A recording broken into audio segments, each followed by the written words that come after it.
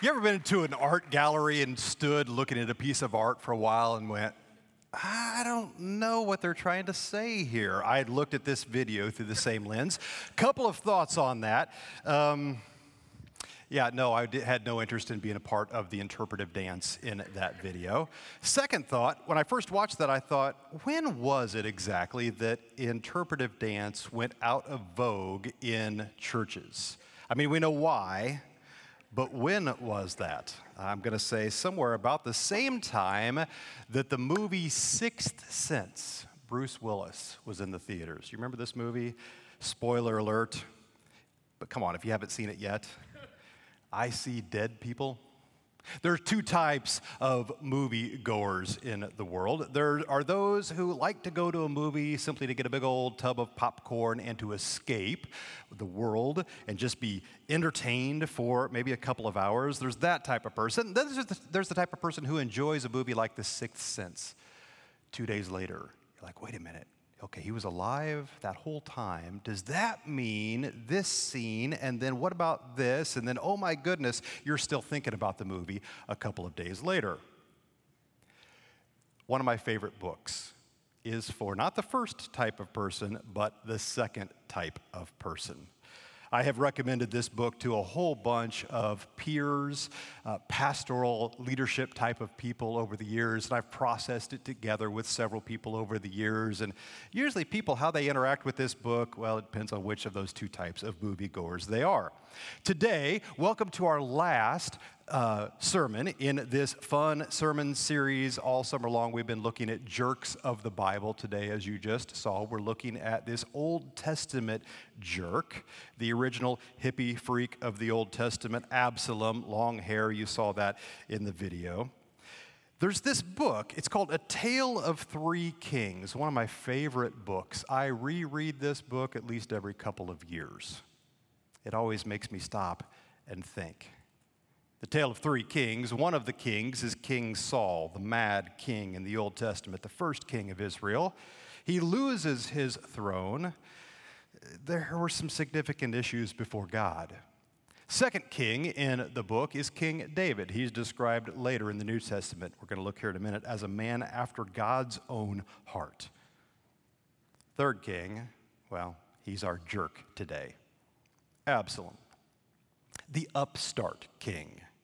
Literally leads a rebellion against the Lord's anointed, against the second king, King David in the book. Rebellion, heart sickness, pride, looking to overthrow and steal what actually belongs to the Lord that is entrusted in David's hands at this point. There's several things in this book that make me think. I want to read an excerpt, if I can, from chapter 20. This is the moment where we see rebellion foment in his heart, and it begins to spill over. Listen in. It warmed your heart to know a man who saw things so clearly. Discerning.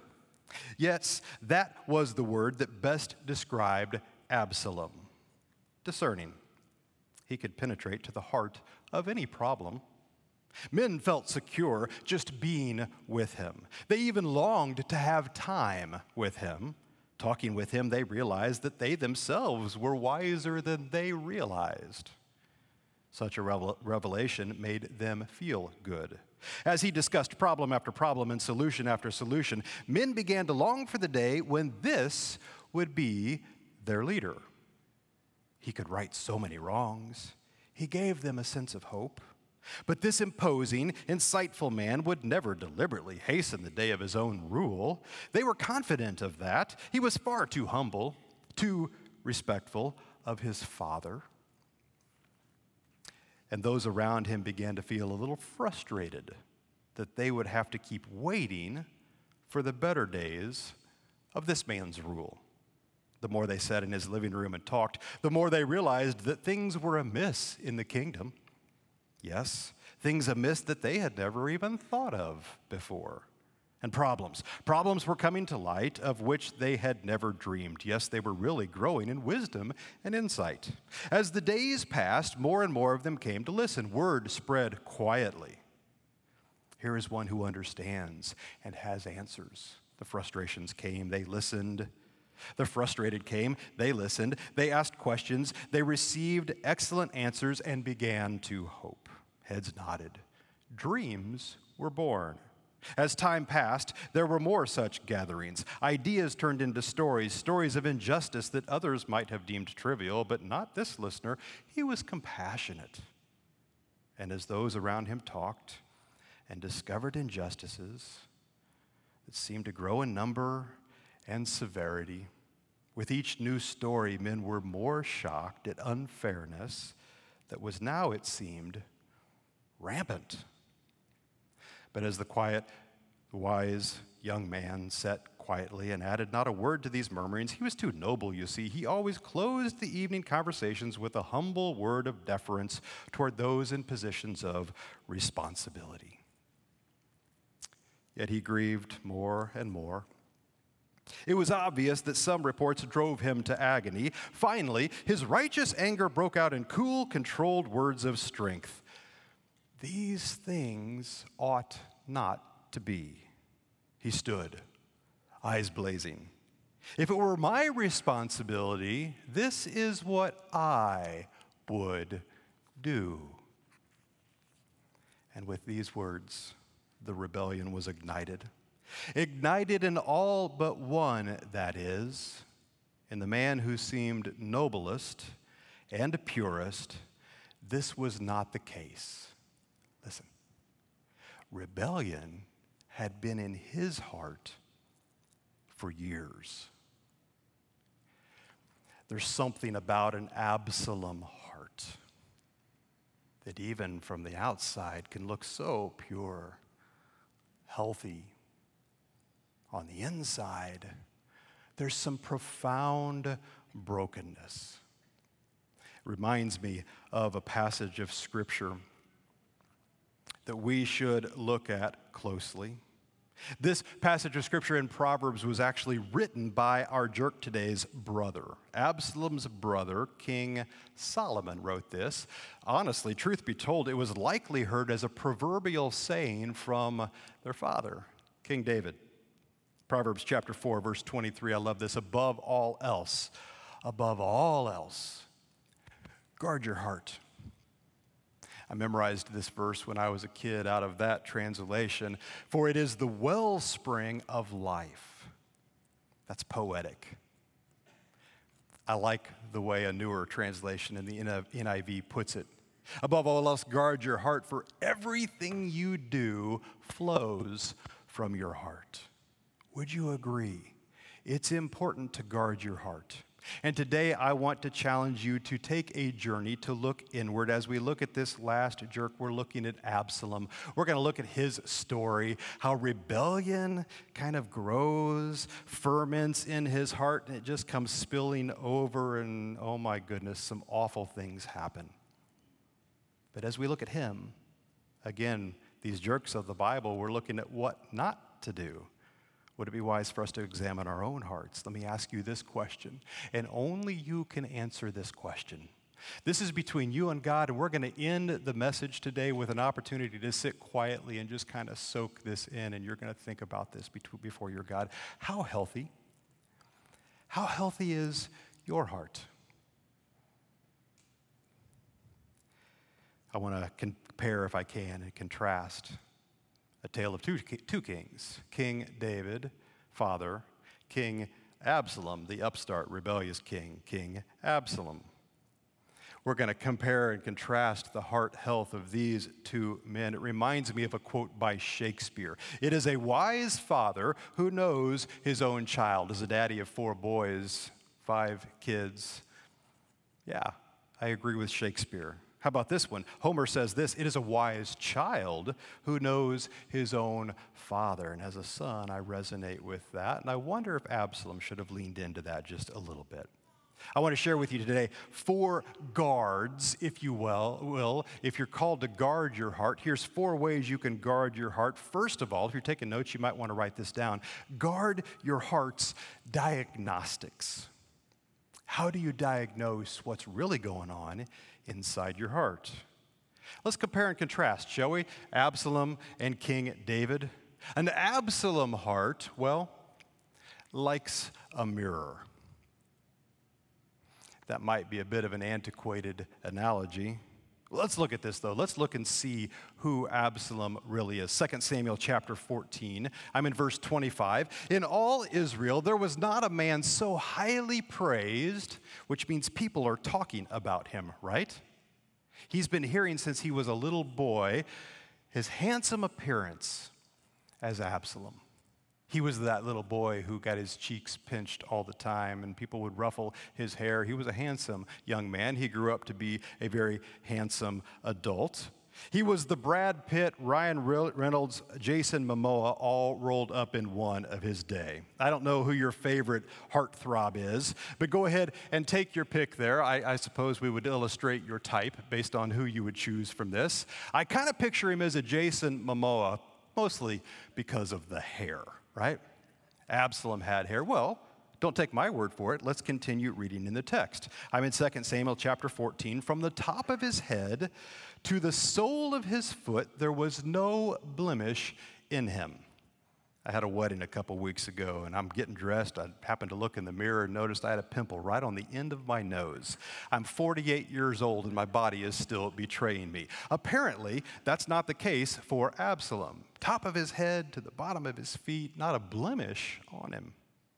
Whenever he cut the hair of his head, he used to cut his hair from time to time because it became too heavy for him. When's the last time you went to get a haircut and the reason why you went was because your hair had simply gotten too heavy? Well, I guess that was the case for Absalom. He would weigh it, and its weight was 200 shekels by the royal standard. That doesn't mean anything to you and me today. We don't know how much that weighs, except we do. Scholars have done the work. According to the National Library of Medicine, by the way, this is a .gov site, I found this. That's actually about 5 pounds. Dude's walking around with 5 pounds of hair on his head. They editorialized and said it this way: that's quite a weight to be carrying around on one's head. No kidding. This is Absalom. Here's the thing. I think that Absalom could very well be the patron saint of the gram culture. You know what I'm talking about? Instagram, selfie culture, Instagram culture, social media culture. I just recently, last week, had a conversation Dawn and I did with a set of young parents, and we were talking about their kids who are a step or two on the journey behind our kids, a bit younger. And we were sharing the story that our kids didn't get a cell phone until they were in high school. They reacted the same way that you just winced, just a little bit. I'll never forget one of our boys' freshman year of high school, he finally got mom and dad's old phone were given to them their freshman year, and it was after the conversation, hey, everybody else in my class has a cell phone. And I was like, that can't be true. That's not the case. Not everybody. Well, everybody else did. And our kids were like the last to get them. We're trying to guard their heart against, I was a youth pastor for so long, my goodness. The idea that your bully, you can't leave your bully at school, but you bring your bully home to your bedroom, to your living room with you each and every night. Oh, our kids are under so much stress. Instagram culture today. I was walking downtown Detroit with 4/7 of our family. We did a vacation a couple of weeks ago. By the way, Dawn found a cool way to explore a new city. It was like an online scavenger hunt. You can kind of pay a small fee and it was so cool. We could have taken the kids to a museum to learn all this stuff, but they would have been bored in about 10 minutes. But we spent, several hours hiking around downtown Detroit. I bet we hiked 6, maybe 8 miles that afternoon, saw all kinds of cool things, learned all kinds of cool things about the city. And as we're walking around, we kept noticing an older gal, like a mom, with a child, both of them dressed all in pink. And then we would see a couple of moms and a whole gaggle of little girls all dressed in pink. Occasionally we'd see a dad wearing a pink t-shirt, and he'd have a whole bunch of little girls with him as well. After a while, we realized this has to be a thing. Something's going on. And we stumbled across this scene downtown Detroit. I've got this picture right here. It's a pop-up party for Barbie. The Barbie movie. I can't comment on the Barbie movie. I have not seen it yet. My experience with Barbie, I think like a dad who would step on those toys in the middle of the night when I'd go out to, that's how I interact with Barbie, how I think of Barbie. But it was so interesting to watch all of these, and it wasn't just moms and kids, there were a bunch of like 20-something, a gaggle of girls would show up to this as well. And I took this picture because it was in the middle of a selfie taking moment. And I kind of snapped this picture real carefully. I'm glad I got what I get. You can't see this gal's face because I'm getting ready to talk about her. She's dressed to the nines, top to bottom, in pink. She's got the pink shoes, a pink purse, the whole 9 yards. And I stood there for, I don't know, it felt like forever, watching her do this thing with her phone. And she's trying to get just the right thing, and she's doing all the things. And it felt like if I had walked in on that when I was a teenager and somebody was in the mirror doing those faces, and we did this as teenagers, I would have felt embarrassed for her, and I would have felt embarrassed myself. But here we are, out in the middle of broad daylight. You know what I'm talking about because you've watched this. Maybe you've done it yourself. I worry. I worry about our culture, the Instagram culture. Could it be that Absalom would be the patron saint of the gram culture?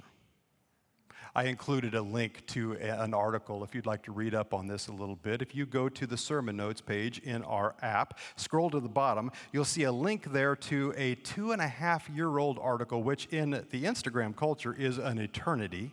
But 2.5 years ago, Glamour magazine put this piece out, and it's worth reading. It talks about, here's some of the highlights. When you're scrolling, doom scrolling, they call it now, through social media, your brain is getting a bit of a dopamine hit each time. This is the quote that caught my attention. Your brain changes moment by moment according to what you expose it to.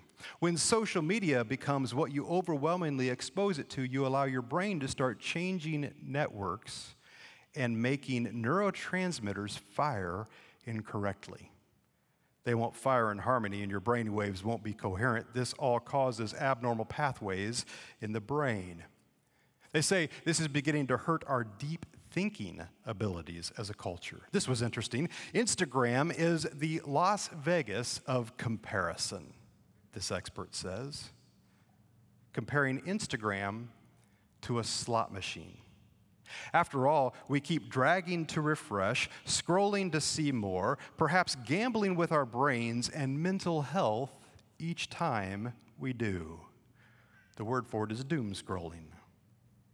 Gen Z is starting to limit themselves. They see this sickness inside them. Millennial parents, please limit your kids. Be careful what you're exposing them to.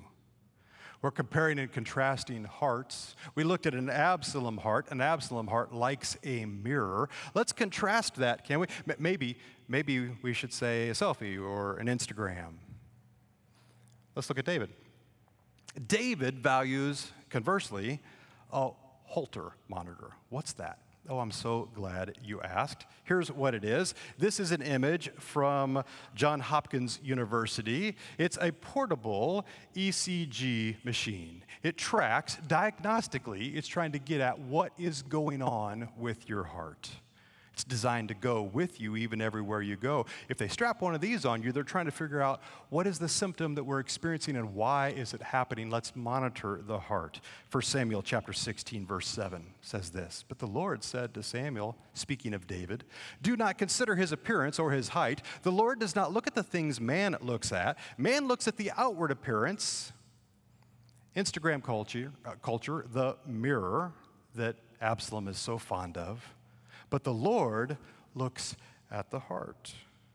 David is described then in the New Testament, looking back on this passage in Acts chapter 13. Well, let's read it. After removing Saul, God, made David their king. God, testified concerning him, "I've found David, son of Jesse, a man after my own heart. He will do everything I want him to do." That's what we're aiming for, right? That host or monitor. Do you monitor your heart? My wife, Dawn, before I met her, before we were dating, actually she had something that made her have to wear one of those as a high school student. It affected everything about her life, as I understand it, including her. She had a good friend who had designed and built a dress, sewed a dress for her to wear to prom. They had to redesign that dress, well, because of those heart leads that she had to wear, and they tried to cover those up. But everywhere she goes, she's getting a readout, and they're able to process this later. What is going on with your heart? Could I invite you to look at King David, see what's healthy about his heart, and go inward, examine yours? Here's one. David was faithful. One of David's biggest attributes was that he was faithful to the Lord. No matter what he was going through, David trusted the Lord in every part of his life. It's evident in how David took down Goliath when he was a young man. Though everybody was expecting him to fight Goliath with the normal battle weapons and armor, maybe you know this story, David didn't do that. He listened to the Lord, and he killed Goliath with a slingshot and a rock. David was faithful. David also loved the Lord. Anybody who's read the book of Psalms can recognize that David loved the Lord and he sought to do what God commanded him to do. I love in Psalm 119 when he says, "Oh, how I love your law." It's your meditation. It's my meditation all day. He loved the Lord. David was repentant. While David was an incredible man, he failed in some big ways. He was human. His biggest failure, perhaps, was with Bathsheba, with Solomon's mother. David disobeyed the law when he lusted after Bathsheba, and he stole her from her first husband. Once David realized that he had messed up, though, he repented and he asked forgiveness from the Lord. If you don't believe me, read Psalm 51 and just see the broken spirit on display in that poetic language. David was honest. David was thankful. David was honest with his feelings to God, and he was thankful for all that God had done for him. The Psalms is full of David lamenting to the Lord about hardships, as well as David thanking the Lord for being faithful in his life. As you think about your heart, can you resonate with David in that? We're guarding our heart against some stuff. I want to guard our heart now, if I can, with outflow. Guard your heart's outflow. We talked about diagnostics. Let's spend some time looking at what is coming out of your heart. What's spilling out of your heart? We'll compare and contrast. An Absalom heart, well, what's coming out? Well, his heart is seething with anger.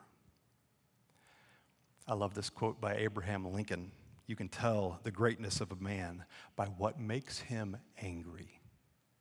Absalom has cause for anger, but he doesn't deal with it in a healthy way. Absalom was the third son of King David. He was never expected to be king due to his illegitimate birth, and he had older brothers. But he became a great man in the kingdom of Israel. Absalom's mother was Maacah, was her name. David loved his sons very much, and they became mighty men. They became into high positions of the government. But Absalom became angry because his sister Tamar was raped by another one of David's sons, by Absalom's half-brother. And the Bible was clear in the Old Testament. The penalty for this is, well, not good. It's an evil act. The man refused to marry Tamar. And David's angry. He doesn't do what Absalom thinks he should do. And so Absalom starts fostering anger and bitterness toward his brother Amnon for nearly 2 years, until one day he takes matters into his own hands. He avenges the rape by having Amnon murdered. You've heard that phrase, 2 wrongs don't make a right. Here it is, 2 Samuel chapter 13. Absalom ordered his men, listen, when Amnon is in high spirits from drinking wine, and I say to you, strike him down, kill him. Don't be afraid. Have I not given you this order? Be strong and brave. So this is exactly what happens. Absalom's men did to Amnon what Absalom had ordered. This act, believe it or not, like the story we read from a bit ago, This stirs rebellion in the community. This stirs rebellion in the whole nation. Actually, this increased Absalom's fame, and it gave him more influence over people. Let's contrast these two hearts, shall we? An Absalom heart is marked by what's coming out of it. It's marked by seething anger. What marks David's heart is righteous anger. The things that move his heart toward anger are the things that break the heart of God. Psalm chapter 10 says this: break the arm of the wicked and evil man. Call him to account for his wickedness that would not be found out. The Lord is king forever and ever. The nations will perish from this land. You hear, O Lord, the desire of the afflicted. You encourage them and you listen to their cry, defending the fatherless and the oppressed, in order that man who is of the earth may terrify no more. Psalm 10, David expresses his anger. He's infuriated that the wicked people of his time are doing what they're doing to the poor, what they're doing to the innocent. David demonstrates the best way to handle righteous anger. He seeks revenge, right? No. We just read it.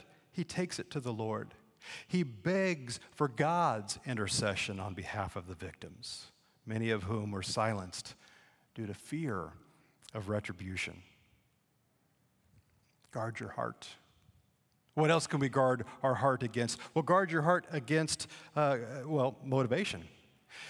We're guarding our heart's diagnostics. We're guarding our heart's outflow, what's coming out of them. But also we need to guard our heart's motivations. Go back like 3 or 4 steps. What's pouring into your heart that gets you to the action step that you see? I love this moment in this book that I referenced earlier. King David is having an honest conversation with one of his closest advisors. He's learned that rebellion is happening. He's learned that Absalom has rallied the troops and he's seeking to steal the kingdom from David, the Lord's anointed. God had entrusted him with this responsibility, and now his own son is out to steal it.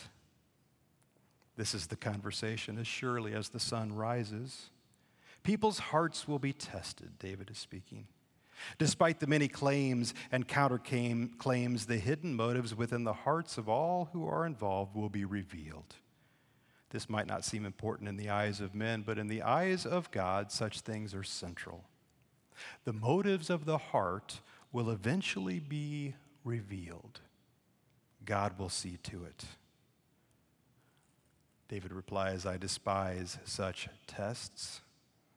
I hate such nights as this one. My soul is heavy. Yet God seems to send many, many things into my life that test this heart of mine. Once more, this night, I find my heart on trial. What do I do? My son, my rebellious son, what do I do? Well, in Absalom's heart, what is it motivated by? Well, it chases the limelight. His whole adolescence and childhood and young adulthood is marked by this idea of chasing the limelight. Why in the world did he conspire against David? Well, he was chasing the limelight. His bitterness toward David became apparent. He begins to manipulate the people of Israel against their king. He constantly undermines David, and he feels that he should be made king. He learns that he will not be made king. 2 Samuel chapter 7 says to David, your offspring will sit on Solomon's throne. Absalom hears this. He does not get the throne. God is not going to give it to him, so he seeks to take it for himself. 2 Samuel chapter 15, verse 1, look at the language that describes Solomon. In the course of time, Absalom provides himself with a chariot and horses and with 50 men to run ahead of him. Can you imagine the ego?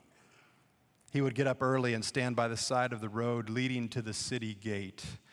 This is what's going on in that chapter we read at the top of my message. Whenever anyone came with a complaint to be placed before the king for a decision, Absalom would call out to him, what town are you from? He would answer, your servant is from one of the tribes of Israel. Then Absalom would say to him, look, your claims are valid and proper, but there's no representative of the king to hear you. And Absalom would add, if only I were appointed judge in the land.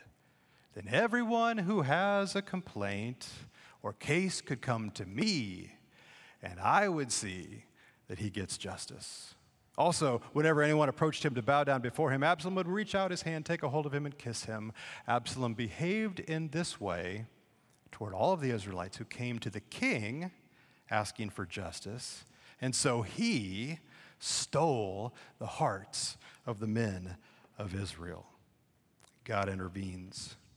And God tells David through one of his servants, Hushai, 2 Samuel 15, verse 31, David had been told there's a whole bunch of people conspiring with Absalom. It seems that Absalom had more pride and he had more character, or he had more pride rather than character, because no matter how many times David tried to forgive Absalom for rebelling, he continued to do so. 2 Samuel chapter 13, but David mourned for his son every day. After Absalom fled and went to Geshur, he stayed there 3 days, and the Spirit of the king longed to go to Absalom. A father who was discussing his wayward son with a friend received this reply: "If he were my son, I would kick him out." The father answered, "Yes, if he were your son, so would I. But he isn't your son. He's my son, and I can't do it." This is the dilemma that David feels himself in. All kinds of things happen in the story. The fall happens when Absalom, in the middle of a battle, he loses his life because his hair, that hair that was like his pride and joy, he'd cut it and weigh it, and it's even recorded in Scripture, gets tangled up in a tree. He's hanged by his own hair, and some of David's men kill him. This shows another example that pride comes before destruction. Pride, Proverbs chapter 16, verse 18, pride goes before destruction, a haughty spirit before a fall. It would be wise for us to recognize that. Again, to go inward in our hearts. Solomon, the wisest man that ever lived, describes this in Proverbs chapter 16. But his brother, his half-brother, fomenting rebellion in his heart, we examine Absalom's heart, and we see all kinds of things stirring there. But if I were to pick just two, I would list these two: pride and bitterness. He's proud, and it's consumed his heart. He's angry, and he's allowed bitterness to take root there. Could I just invite you, would you look at those two words and go deeply inside your own heart and ask the question, where is there pride that you've allowed to stir in your heart? Where is there bitterness that you've allowed to leave and let take up residence there? There are so many lessons we can learn from this narrative, but the bottom line is don't be an Absalom. Don't be a jerk. David's heart.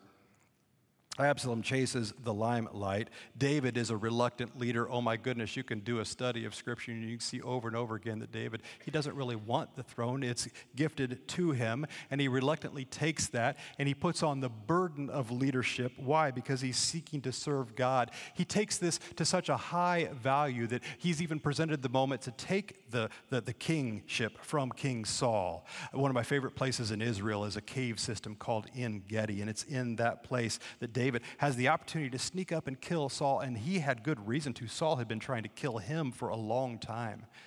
David passes that opportunity up. He says, "Far be it from me to raise a hand against the Lord's anointed." And he lives his whole life that way. And at the end, one of his own sons tries to take advantage of that beautiful heart. James chapter 3, verse 1 says, "Not many of you should presume to be teachers, my brothers, because you know that we who teach will be judged more strictly." David knew that leadership was a burden. Can I challenge you? In the things that you're seeking to guard, last but not least, guard your heart's legacy. An Absalom heart. An Absalom heart, after we seek to guard our heart's legacy, an Absalom heart builds monuments to itself. 2 Samuel chapter 18, verse 18, during his lifetime, Absalom had taken a pillar and erected it in the king's valley as a monument to himself. For he thought, I have no son to carry on the memory of my name. And so he named the pillar after himself, and it's called Absalom's monument to this day. It does not exist anymore, but get this. In the spirit of Absalom, about 1,000 years after he died, somebody actually carved out of the rock in that same location a pillar, and they call it to this day the tomb of Absalom. You could see it even to this day. The spirit of Absalom, it still lives, and we have to be so careful to guard our heart against building monuments to ourselves. That's not the legacy we're called to live out. I love this quote from St. Ephraim, the Cyrene. If you give your life to the earth will give you a tomb. But if you give your life to heaven, heaven will give you a throne. David's heart. David's heart doesn't build a monument to itself, but rather invests in worship for God. There's this beautiful story. David wants to build a temple for God, and he goes to buy the space where the temple would be built. It's owned by a gentleman. It's a threshing floor. And the guy says, listen, you're the king, I'll just give it to you. But David says, no. I'm in 2 Samuel 24. No, I insist on paying for it. I will not sacrifice to the Lord my God burnt offerings that cost me nothing. So David bought the threshing floor and the oxen, even for the sacrifice, for the worship service. And he paid 50 shekels of silver for them. David built an altar to the Lord there, and he sacrificed. And the legacy that he leaves behind, well, you could still go see it today. They built a temple on that site and worshiped for 1,000 years, and then another temple was built on that site. He left a legacy of worship before the one true God. How? By actively choosing to follow God, to guard his heart. It's the wellspring of life. I want to end where we started. We're going to have a moment to go inward here in a second, and I'm going to invite you over communion to simply look inward and examine your heart, to guard your heart, to do the good and difficult heart work. David and Zadok, his advisor, were alone once more. And now, what will you do, David? In your youth, you spoke no word against an unworthy king. King Saul, you could have taken his life even. What will you do now with an equally unworthy youth? He and his people are marching on Jerusalem even as we speak. As I said, replied David, there are times I hate the most, Zadok. These are the times. Nonetheless, against all reason, I judge my own heart first and rule against its interests. I will do what I did under Saul. I will leave the destiny of the kingdom in God's hands alone. Perhaps he's finished with me. Perhaps I have sinned too greatly and am too longer worthy to lead. Only God knows if that is true, and it seems he will not tell. Then, clenching his fist, yet with a touch of wry humor in his voice, David added emphatically, but today I shall give ample space for this untelling God of ours to show us his will. I know of no other way to bring about such an extraordinary event except by doing nothing. The throne is not mine, not to have, not to take, not to protect, and not to keep. I will leave the city. The throne is the Lord's. So is the kingdom. I will not hinder God. No obstacle, no activity on my part lies between me and God's will. Nothing will prevent him from accomplishing his will. If I am not to be king, God will find no difficulty in making Absalom to be Israel's king. Now it is possible. God shall be God. The true king turned and walked quietly out of the throne room, out of the palace, out of the city. He walked and he walked into the bosoms of all men whose hearts are pure. By doing nothing, he did everything. By doing nothing, things like getting even. By letting his anger consume him. Letting his bitterness take root. Letting his pride overwhelm him, could I invite you that right now this might be a good space to do nothing, and in doing that, do something. Let's prepare our hearts and our minds for communion.